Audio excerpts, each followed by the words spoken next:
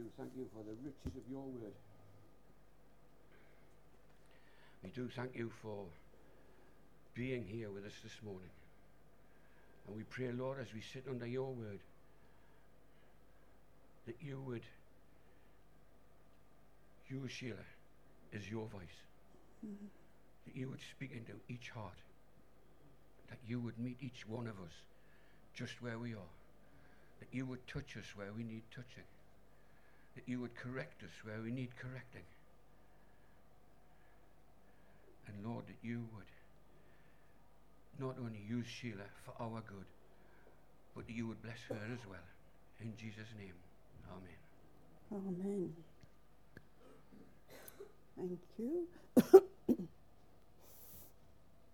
Well, we're going to carry on this morning, and we're going to carry on looking at Peter. And this morning we're looking at Peter walking with Jesus and how he learnt to walk. And I've got two readings about Peter. The first one is in Matthew 14. Matthew chapter 14, verse 22 to 33. And my Bible entitles this, Jesus Walks on the Water. Immediately he made the disciples get into the boat and go before him to the other side, while he dismissed the crowds.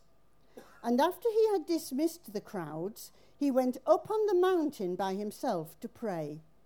And when evening came, he was there alone. But the boat by this time was a long way from the land, beaten by the waves, for the wind was against them. And in the fourth watch of the night, he came to them, walking on the sea. But when the disciples saw him walking on the sea, they were terrified, and they said, "It is a ghost," and they cried out in fear. But immediately Jesus spoke to them, saying, "Take heart, it is I. Do not be afraid." And Peter answered him, "Lord, if it is you, command me to come to you on the water." He said, "Come." So Peter got out of the boat and walked on the water and came to Jesus. But when he saw the wind, he was afraid, and beginning to sink, he cried out, "Lord, save me." And Jesus immediately reached out his hand and took hold of him, saying to him, "O you of little faith, why did you doubt?" And when they got into the boat, the wind ceased, and those in the boat worshipped him, saying, "Truly, you are the Son of God." And then we're just going to turn over to Mark 8. Mark 8, verse 31 to 33. And he began to teach them that the Son of Man must suffer many things and be rejected by the elders and the chief priests and the scribes, and be killed, and after 3 days rise again. And he said this plainly. And Peter took him aside and began to rebuke him. But turning and seeing his disciples, Jesus rebuked Peter and said, "Get behind me, Satan, for you are not setting your mind on the things of God, but on the things of man." You know, those who we've been coming a little while, and you'll know that I've got 4 grandsons. And out of those 4, 2 of them did not find it easy learning to walk. My eldest grandson had problems, and he was, well turned 2 before he learned to walk. And our Graham's eldest, he also had problems. He's got problems with weak ligaments, and it took him a while to learn to walk.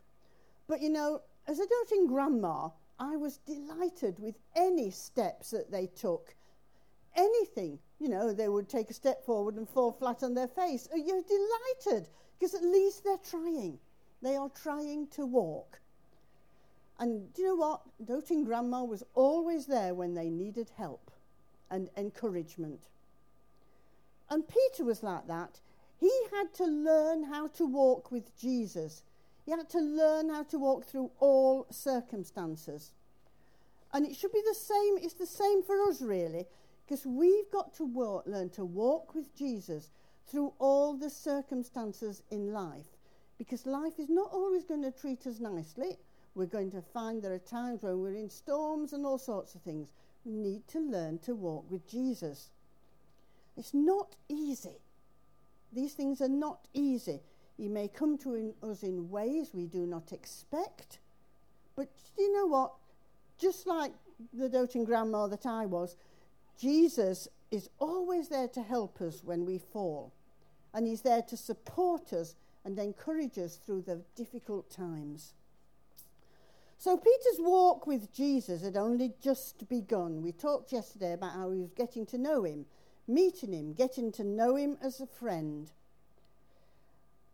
But now Peter has to learn to walk with him in a variety of different situations. When life gets tough, when Jesus comes to him in unexpected ways, stepping out in faith in response to Jesus' call. It's not easy when it's stepping out in faith. Jesus asking him to do something he didn't want to do, or when he wanted to do his own thing, or just plain stepping out of your comfort zone. You know, we have to learn how to do these things with Jesus. And before we go on to the ones we've talked about today, we're just going to revisit yesterday when it was the calling of the first disciples. And Jesus came to them when they were in that boat on the Sea of Galilee and asked them to pull out a little way from the shore. They could have said no. They could have said, no, we've been up all night. We really don't want to do that. We've caught no fish. It's not worth it.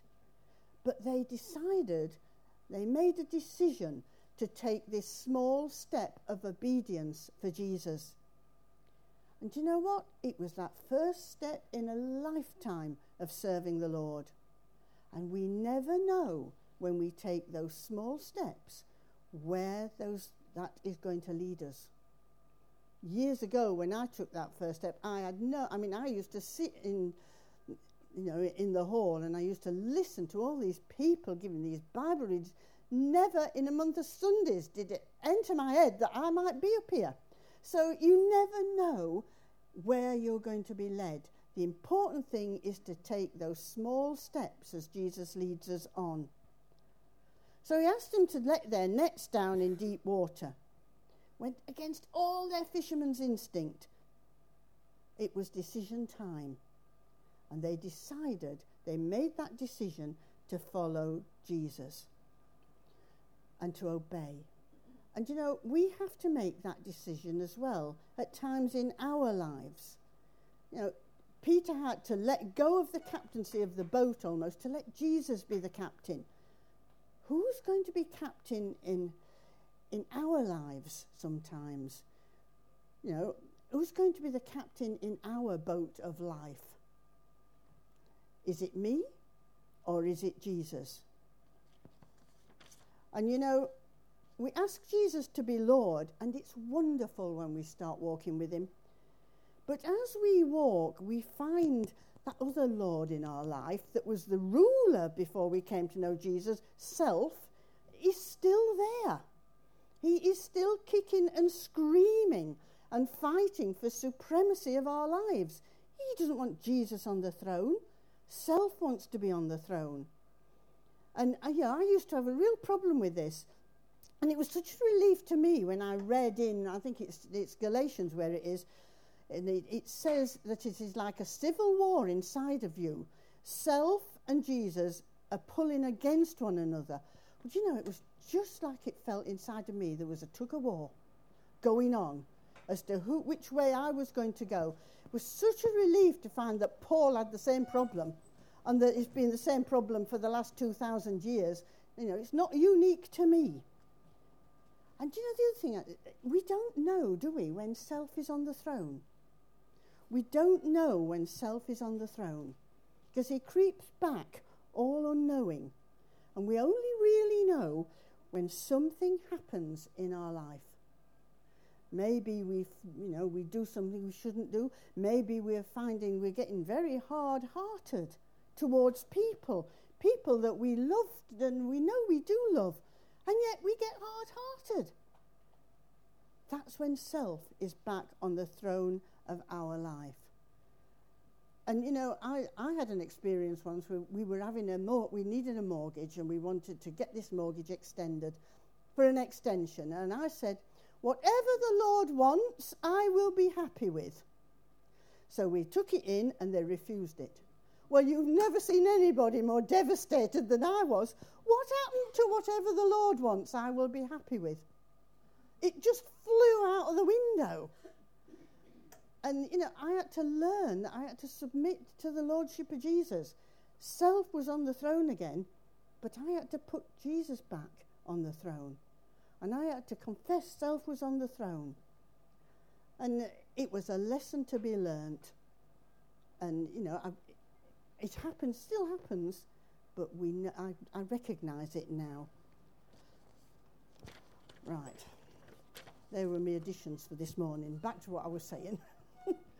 And, you know, sometimes God calls us to do things that are difficult, really difficult. And we don't want to. Self inside us says, I don't want to do that. You know, maybe sin is asking you to confess to some sort of sin. And he wants you to come and to tell him about it. But you know what? Pride inside you won't let you. It won't let you go to Jesus because it doesn't want to be made a fool of. But Jesus says, decision time, come to me. And it's all part of learning to walk with him. Another time is if we've been hurt, badly hurt, and the Lord says to you, forgive. Oh my goodness. You know, if you haven't been badly hurt, forgiveness isn't so bad.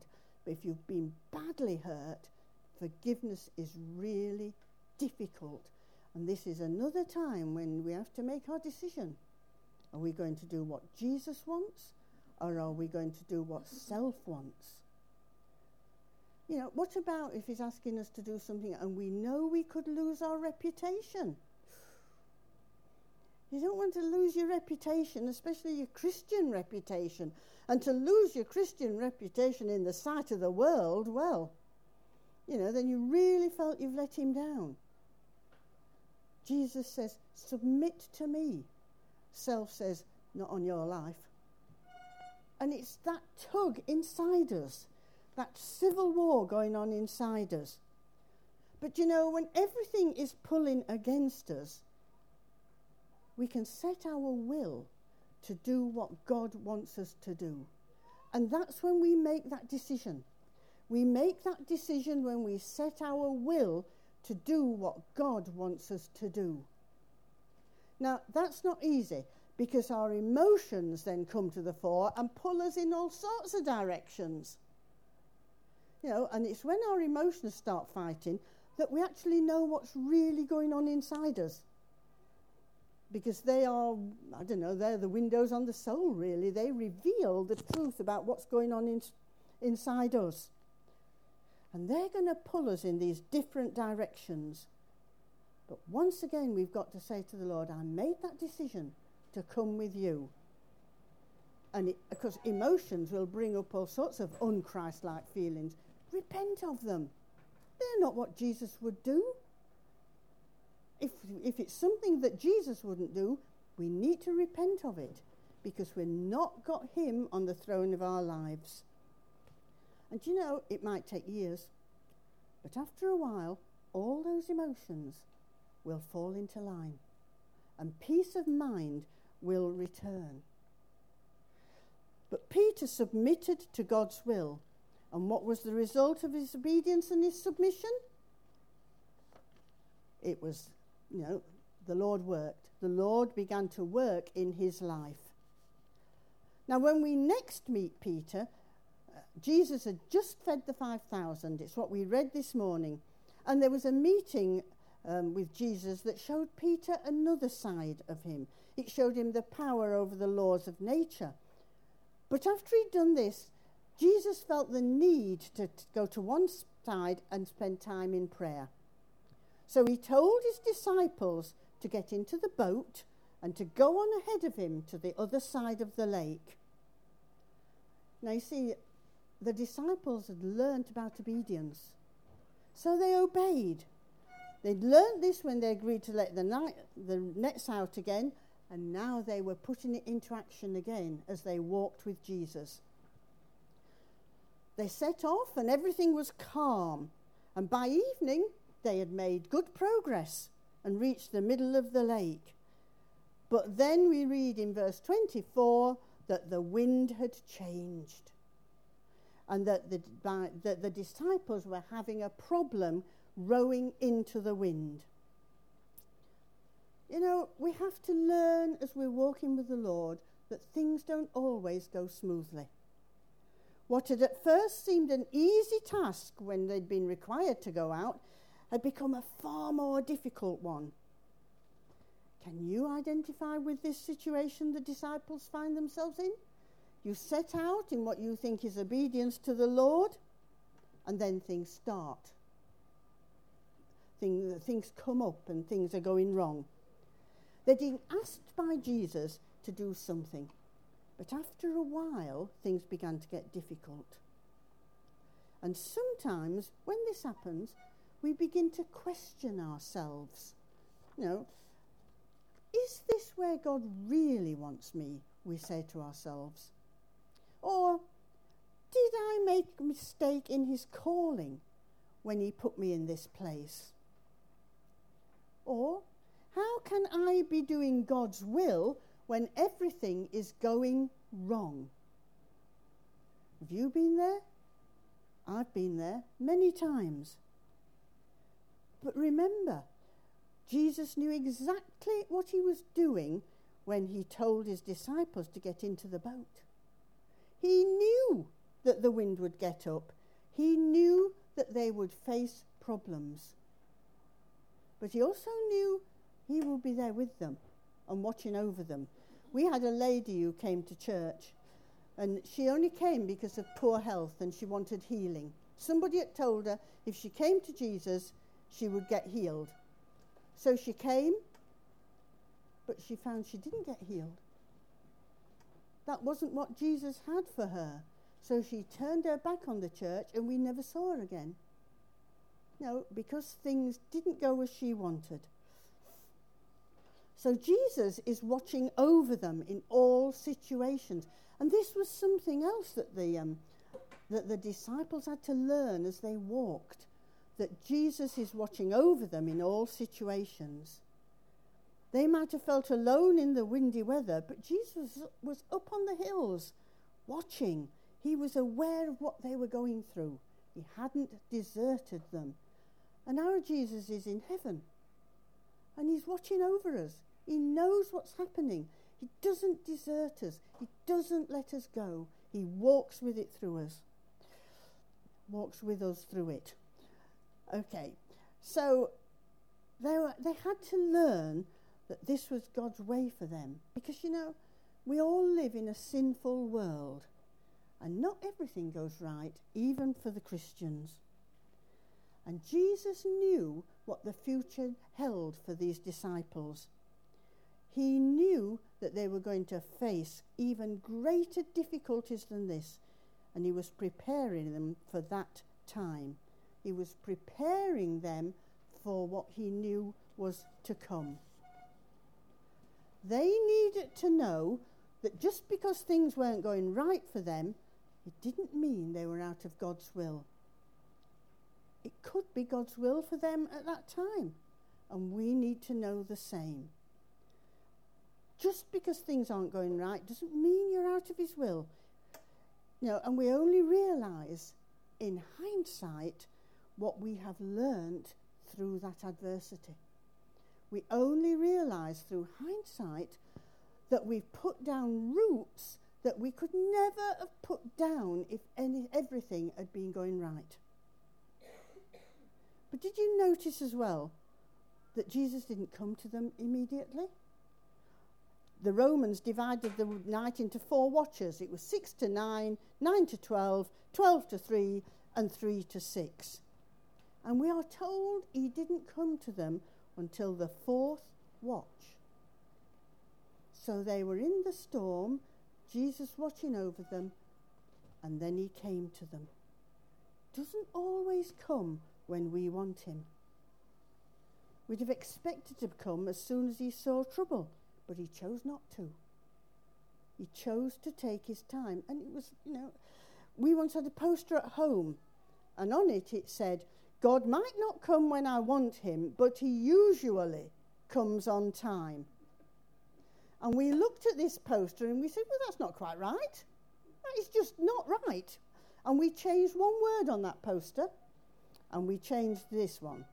We said, God might not come when I want him, but he always comes on time.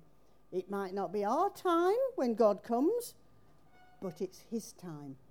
And his time is always perfect.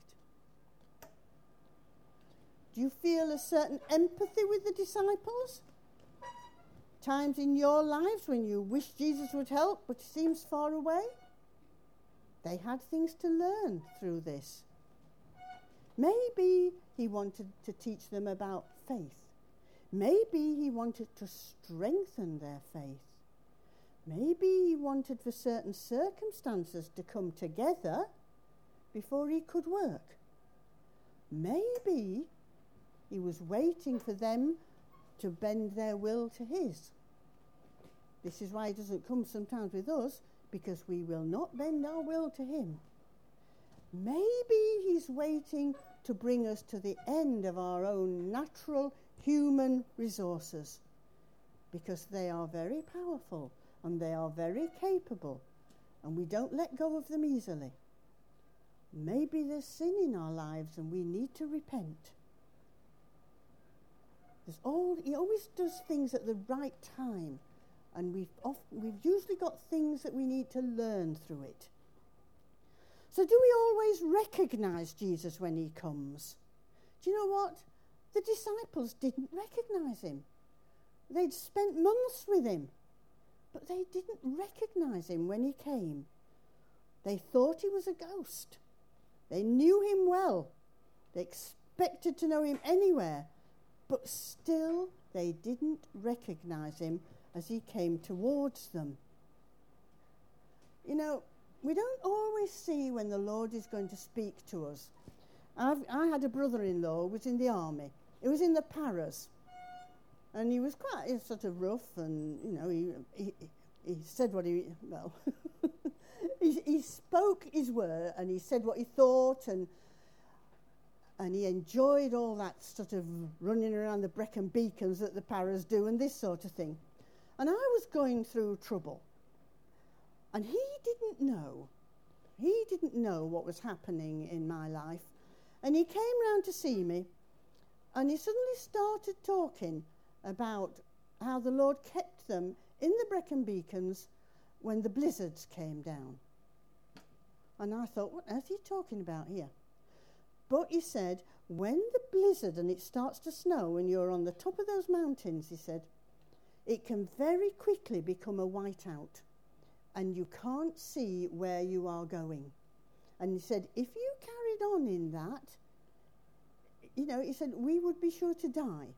So he said, what we have to do is take our tents, and we have to erect our tents and put them up, and then we get inside our tent, and we stay there until the blizzard has eased or stopped. And I knew that this was a word for me. And it came from the most unexpected source. You'd expect it from a Christian or a counsellor or someone, but it came from Mick, the paratrooper. And the Lord said, when you're going through a difficult time, like you've been doing, he said, get into your tent. He said, because if you don't, you will get lost. And you never know what might happen then.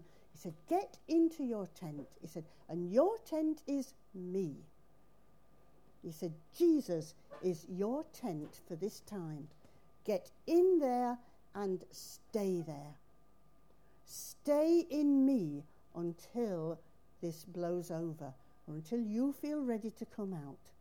And he said, if you poke your head out and you're not ready to come out, go back again. It was such a help in that time. I could go back into Jesus, where I found peace and comfort and strength and love and grace.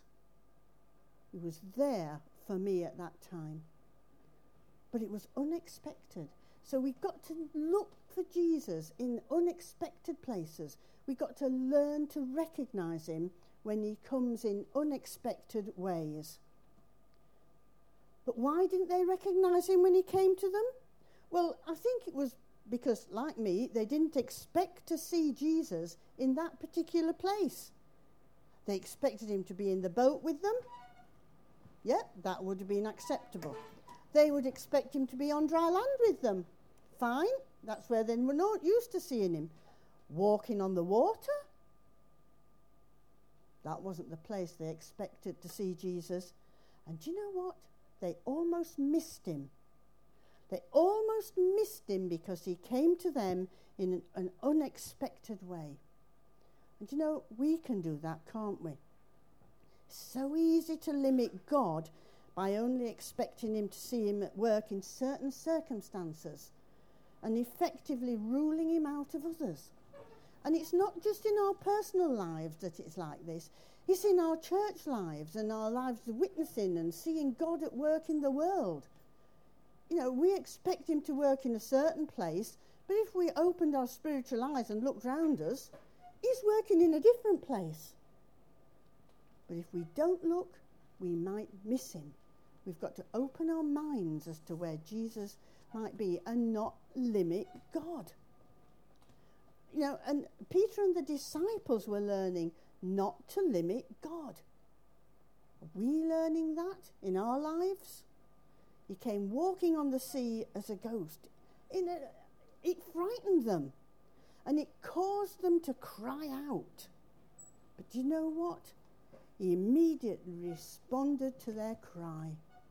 When they cried out, when they let go of all their own self and their own abilities and cried to him, he responded. And he said, do not be afraid. I am here. Jesus, his Lord and Master, had come to Peter and the disciples, and they were heartened and thrilled and encouraged to see him. Now, what happened then? You see, this is interesting what happened then. Peter wanted to get out to the Lord. And he said to the Lord, can I come to you? He asked the Lord's permission to step out onto the water. And Jesus said, come. So Peter stepped out of the boat. And what happened to Peter? He walked on the water to start with, but then he started to sink. He started to sink. The result of that step in faith was that he started to sink. There was a problem. He started walking on the water at first, but he looked to the wind. He was afraid. Why did Jesus allow that? Why did he allow that to happen? Why did Jesus call to him and then seem to let him down? Well, you know, Jesus was going to ask a lot of this man during his life. He was going to ask an awful lot of him. And he had to know certain things. And he had to grasp two things, which I think Jesus is trying to teach him at this moment. He needed to know Christ's power in his life. He needed to know that Jesus had the power to uphold him whatever happened. But Peter also needed to know his own weakness. It was important that he knew his own weakness, because he needed to know that if ever he took his eyes off Jesus, things would go wrong. So there were two things Peter had to know: his own weakness and Christ's power in his life. And if he knew those two things, he could walk with him no matter what happened. He'd just seen the winds and the waves obey Jesus, and yet he was afraid when he set off. But Jesus, when he cried out to him, put out his hand and lifted him up. And do you know what effect it had? It brought Peter, when he sunk, to a place of great need. It brought him to a place where he realised he couldn't save himself. It brought him to a place where he could only cry out to the Lord in his need. And his need drove him to cry out to Jesus. If everything had gone right, Peter would not have learned any of those things. But by golly, did he learn them at that moment. Matthew Henry says, those that would be saved must not only come to him, but they must cry to him for salvation. And then he says, we are never brought to this until we find ourselves sinking. And then the sense of need will drive us to this. And you know, it is so true even now. All the time we're coping, we stagger on our own. It's only when we find ourselves sinking and not coping that we truly cry from the depths of our heart to Jesus. Peter's faith was enough to step out onto the water, but as yet it wasn't enough to see him through when things began to go awry. But you know what? This was part of Peter's learning to walk with Jesus. So then we turned to we turned to Mark. We turned to Mark chapter 8. And I've got to find it because, here we go, Mark chapter 8. Yesterday we talked about Jesus' teaching taking another more serious time. And this is what happens when Jesus' teaching takes a more serious turn. Because he says, and he began to teach, this is verse 31, and he began to teach them that the Son of Man must suffer many things and be rejected by the elders and the chief priests and the scribes and be killed, and after 3 days rise again. This was not what the disciples wanted to hear. That Jesus was going to be taken away, that he was going to be mocked, that people were going to reject him. And, you know, Peter listened to this with absolute growing horror at what he was hearing. He just acknowledged, the verses before, that Jesus was the Messiah. He was sort of basking in the glory of being the one to acknowledge this. And now Jesus was telling him that he was going to suffer and die. Do you know what? It was most unwelcome news. And Peter registered his disapproval by taking Jesus to one side and rebuking him. You know, telling him, you can't do that, Lord. You know, we need you here. You cannot go and die and go away from us. He loved Jesus, Peter. He didn't want him to suffer. He didn't want him to go. He was so well-meaning, genuinely concerned. But look at the response of Jesus. Peter was roundly told off. I suspect he didn't expect that. You know, pleading with Jesus to stay, and he was roundly told off. What a shock. What a shock for Peter. A little while earlier, he'd a moment of divine inspiration. Now Jesus was telling him he was a stumbling block to him. He'd said it with a sincere heart when he'd said that to Jesus. But Jesus said to him, "Get thee behind me, Satan." Why did Jesus say that? Well, do you know, Jesus knew what was coming up.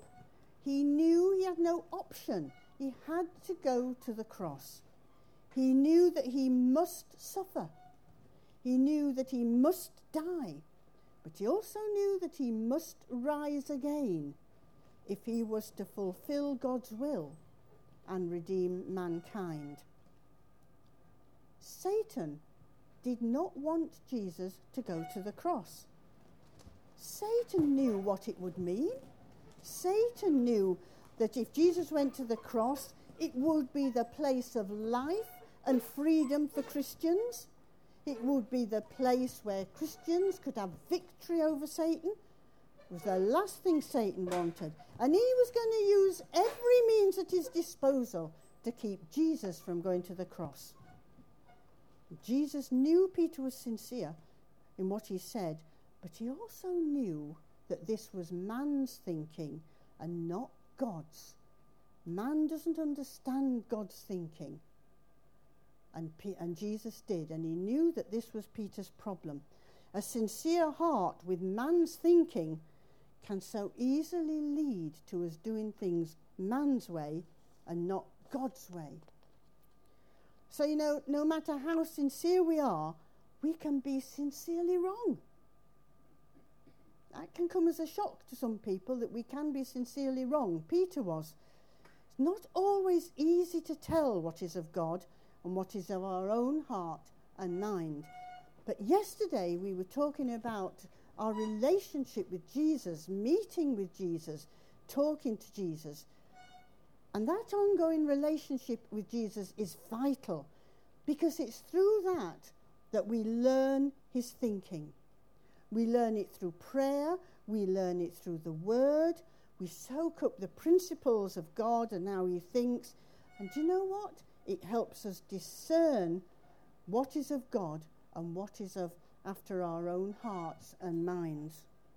When the police in the States were trying to find out the difference between forged notes and genuine notes, they were told, and the way they teach them to do this, is to look at genuine notes, feel them, touch them, look at them. That's what we have to do with Jesus. We have to look to Jesus. We have to get his way of thinking into our minds. We have to learn to walk with Jesus. And what they said about these notes was that if you know the feel and the touch and the look of the genuine, when you pick up a forgery, you will just know that somewhere it doesn't feel right. And you will then, he said, you will know that is a forgery, but you don't learn it from going and looking at all forged notes. You learn it from looking at the genuine thing. Now, we don't know how Satan is going to get to us. He has all sorts of ways of getting to us. But if we look to Jesus, we will know that when things are happening in our lives, whether they are from the Lord or whether they are from Satan, it will become obvious to us. But one of the ways to help is to know how Jesus thinks. That was a bit of an aside, but never mind. And Jesus was well aware of this, that it's not an easy option following the Lord. And he turned to his disciples and he said, if anyone would come after me, he must deny himself, take up his cross and follow me. The path of discipleship is costly. The path of discipleship is the path of self-denial. The path of discipleship can be the path of the cross. But do you know what? The path of discipleship is one of unimaginable joy. The path of discipleship, if we're following Jesus, is the peace that comes from knowing that it is Jesus who is taking us through these things, that we have to walk with Jesus through these things. But it's this, he must deny himself. That's quite radical thinking for most people, because what we think is we've got to improve ourselves. We've got to make ourselves better. But Jesus says, deny yourself. Jesus always said yes to God's will. Self had no place in his life.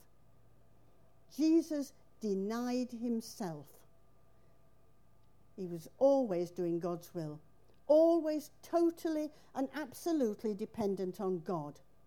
Self-trust had no place in his life. And now he's asking this of us. But we're very different, aren't we? We're human, and human nature prefers to indulge self, not deny it. Denying self, it involves surrendering our ambitions, our pride, our desires, our reputations, our own self, anything to Jesus. Anything that gets between me and Jesus, we have to take to the Lord, and we have to deny that self that's pulling us in that direction. Jesus also says, take up your cross. Now, we usually think of that as being prepared to suffer for Jesus, and it is part of it. But you know what? When Jesus was talking about taking up your cross, taking up the cross meant that they were going forth to crucifixion. You know, it wasn't a nice thing in those days. It wasn't just we bear our cross for Jesus. Taking up the cross meant you were going to die. It's not a subject we like, is it? But denying self is like putting self to death. And we do it on the cross of Jesus. We take self back to the cross. And it is put to death on the cross. We have to take it, but God does the work there. Satan, through Peter, was trying to make Jesus spare himself, take the easy path. And he tried to persuade him to avoid the cross. But Jesus knew. He knew there was no escape. His death on the cross was the only way that people could be redeemed. It was the only place where self could be put to death. It's the only place that we can find forgiveness. The only place we can find cleansing for those things that are deep inside us. It's the only place we find new life that comes into our heart. For Jesus, the cross was unavoidable. But you know, Satan is still trying the same old tack with us today. Jesus says, take up your cross daily.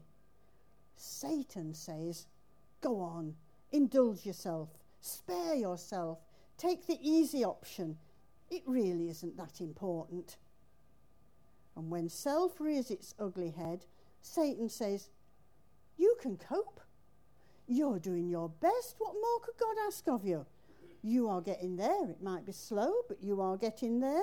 Or he says, as Andy said the other night, try harder next time.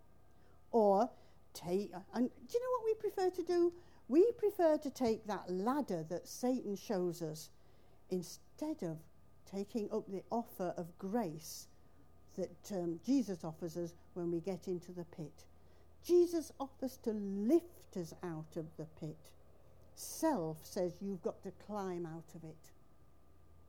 Are you going to listen to Satan, or are you going to listen to Jesus and deny and put self to death on the cross?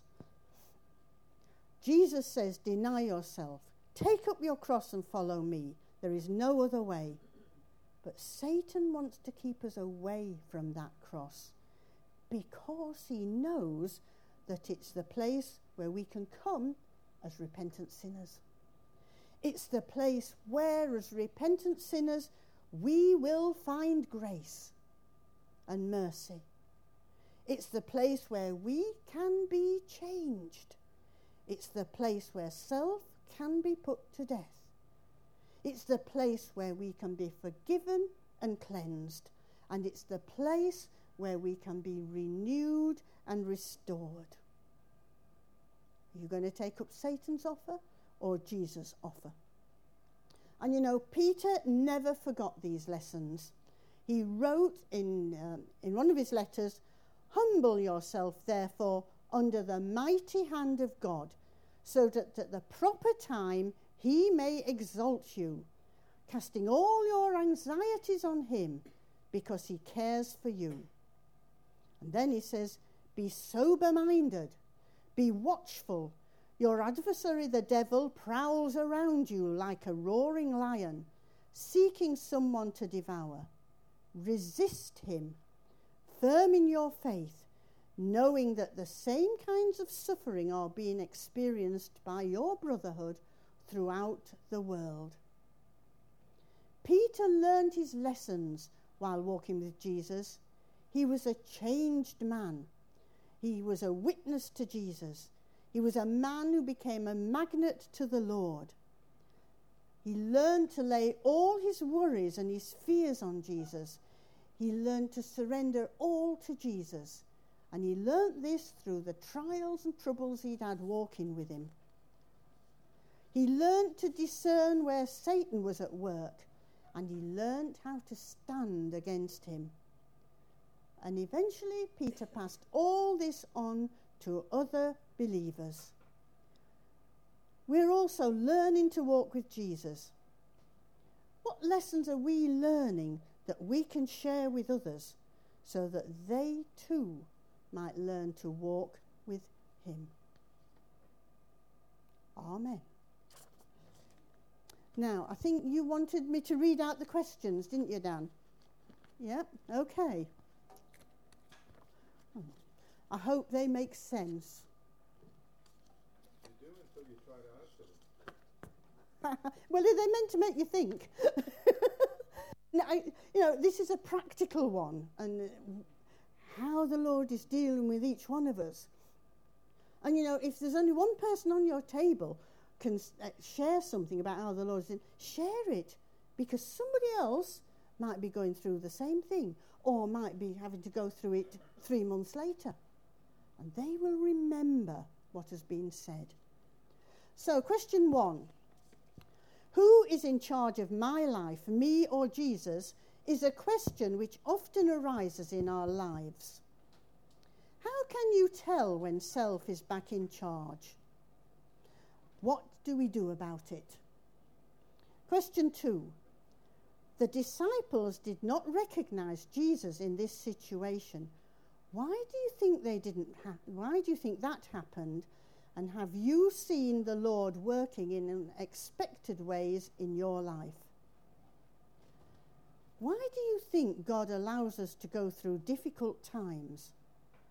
What do we learn about ourselves, and what do we learn about the Lord through those times?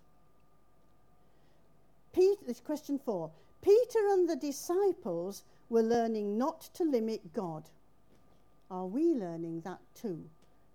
If so, how? Satan does not want to go to the cross. Does not want Jesus to go to the cross. Why not? It's fairly sort of blunt, isn't it? Why not? And then the final question, 6. What do you think denying self means? Share a time when you have had to deny yourself in your walk with Jesus. 6 questions. If you answer them in 2 minutes, it doesn't matter. Just say, discuss something else about Jesus.